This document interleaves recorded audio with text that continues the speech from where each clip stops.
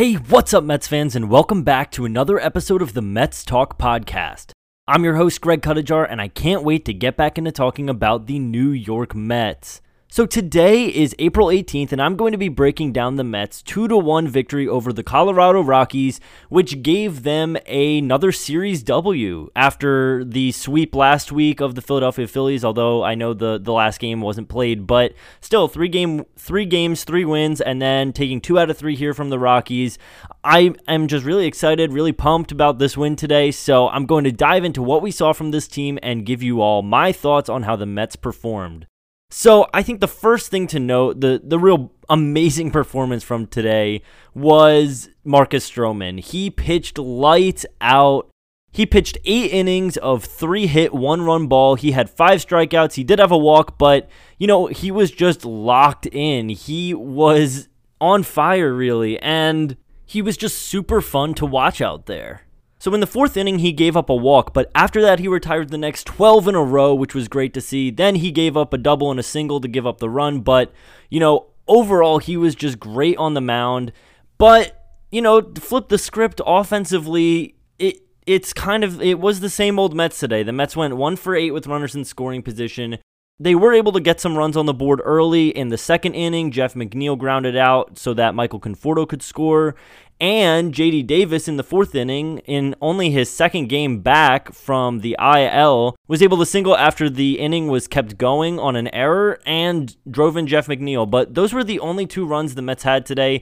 They had chances. I feel like a broken record going over all the times the Mets have had chances, and they just really weren't able to get a lot home. And, honestly, this entire series was, a lot of the same old Mets, with them not being able to score with runners in scoring position. In the first game of the series yesterday, in the first game of a doubleheader, the Mets went 3 for 13 with runners in scoring position. Now, they did get the win, and I documented it all on my Twitter at PodMets. Usually when I'm not able to make a podcast for a game, I will be live tweeting as much as I can on my Twitter, so be sure to go check out that, just a little plug here in the middle of the episode. But I was tweeting a lot because they weren't able to score, and classic, it was for DeGrom, who was having just an absolutely legendary game out there. He had 14 strikeouts with 9 in a row at one point, so that was frustrating to watch. And then in the second game, the Mets just were really not able to get any offense going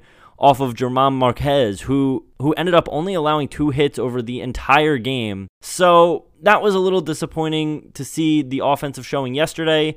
Was hoping that today the Mets could, turn things around and look a little bit better, but unfortunately they really weren't. They did have 7 hits, and in the first game they had 11 hits. So, they're hitting, and that's been the story, is they have been hitting, they just have not been able to drive in runs. Now, on the flipping back to the defensive side, I just highlighted Stroman and also talked about DeGrom having a great game yesterday. If I am going to mention the second game of the doubleheader, Joey Lucchesi pitched, and he really struggled, and then Jacob Barnes came in from the bullpen and also struggled. So, there wasn't much pitching in the second game that was very positive, honestly. Although Lucchesi did figure himself out, and Robert Gesellman came in and looked pretty solid, and Trevor Hildenberger pitched a nice scoreless inning as well. So that was nice to see. But going back to the defense, talking about today, there were some really, really great defensive plays to help this game end in a win. One of them came in the 8th inning when Marcus Stroman made a great play behind his back. It was a ground ball. He stuck his arm, not even looking at where the ball was, and was able to pick it off the ground. He made a kind of a weird, off his back foot throw, which the ball barely even made it the first because it ended up rolling on the ground. But, it was a great defensive play. And then another one I want to point out was the game-ending play. James McCann gunned down Trevor Story at second base. He threw a perfect strike to second base, and Francisco Lindor made a great tag. And, while I was saying earlier that, same old Mets offensively, because they really just have not been able to get anything going when it comes to knocking in runners, on the flip side, the defense, that play just would not have happened any other year. Those are two new players on the Mets, two players who the Mets got for their defensive abilities, James McCann behind the plate and Francisco Lindor at shortstop. And together they combined for an amazing play which ended the game and, frankly, kind of saved the game, because had Story been safe, you have Charlie Blackmon. Charlie Blackmon was up to bat. He hits a single, the game's tied, and who knows where the game will go from there, because like I said, the Mets were not able to hit with runners in scoring position. So, it was a really great showing at the end of the game with those defensive plays to really keep this very close game 2-1, a close game, and give the Mets the win. I think another player that I want to highlight in this episode is Edwin Diaz. Yesterday, he came in with 3 great strikeouts in the DeGrom game to seal the win for the team, as well as to seal the win for DeGrom. So that was a great showing. And then today, Diaz came out. He looked great. He did allow 1 hit to Trevor Story, but 1 inning pitch was able to induce a line out to Francisco Lindor, a deep fly out, I will mention, to Brandon Nimmo. That was a little scary, but was able to get 2 outs, and then, like I said, James McCann with a great defensive play. So, I'm very happy with how this series went. Obviously, getting wins is number 1 priority. I would have obviously liked to sweep it. I think the Mets are a good enough team that they should be sweeping the Colorado Rockies, but, it was a 7-inning doubleheader. They've been dealing with all these crazy rainouts and delays, and it was Joey Lucchese's first game starting this year, so I wasn't too concerned with dropping that game. Obviously, a win would have been nice, but, you can't win all of them. But it was great to see the Mets come back today and bounce back. Marcus Stroman just pitched an amazing game. I've been going on and on about that because Marcus Stroman really has been looking, he's just been looking extraordinary on the mound. For the season right now, he's got 3 wins, no losses, with an 0.90 ERA.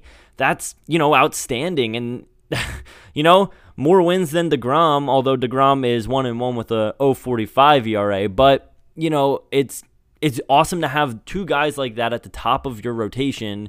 And like I said last week, Peterson pitched a great game, and we've been seeing some good stuff from Taijuan Walker as well.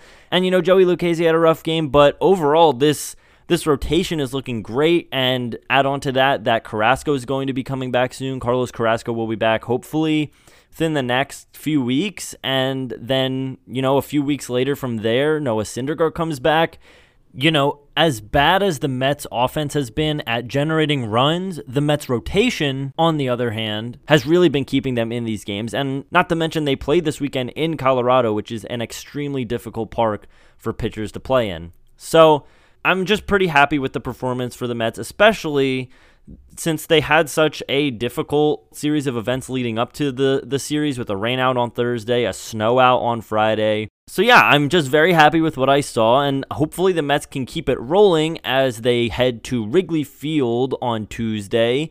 The Mets take on the Cubs at 7:40 on Tuesday when Taijuan Walker takes the mound. Right now, the Cubs have not announced who's going to be pitching on Tuesday, but I'm just excited to see Taijuan Walker go out there. Right now, he's 0-0 with a 2.61 ERA and 12 strikeouts in his 2 starts.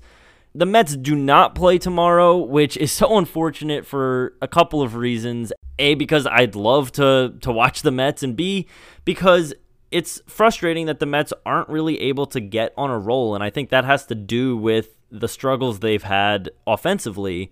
But after this off day tomorrow, the Mets do have 6 games in a row against the Cubs and the Nationals, and then they do have 2 off days next week. So they do have a lot of off days, but hopefully having these longer series of games, these longer stretches of games, 6 games coming up, they can really get on a roll, get the offense going, because we did see some guys start to get going. Conforto had a great series against Colorado. We saw Lindor get some clutch hits. McNeil was getting some nice hits. Alonso hit a home run and had a couple of nice hits as well. So, the offense is showing signs. They just haven't really been able to get on a roll, and I'm hoping once the Mets get away from these out-of-the-blue postponements, they can hopefully get on a roll and have the offense looking pretty solid out there. So we'll have to see, but I'm really excited after this series for what is to come from the Mets. So let me know what you think. Send any thoughts, questions, opinions about anything I've said about the Mets or about this series to my Twitter at PodMets.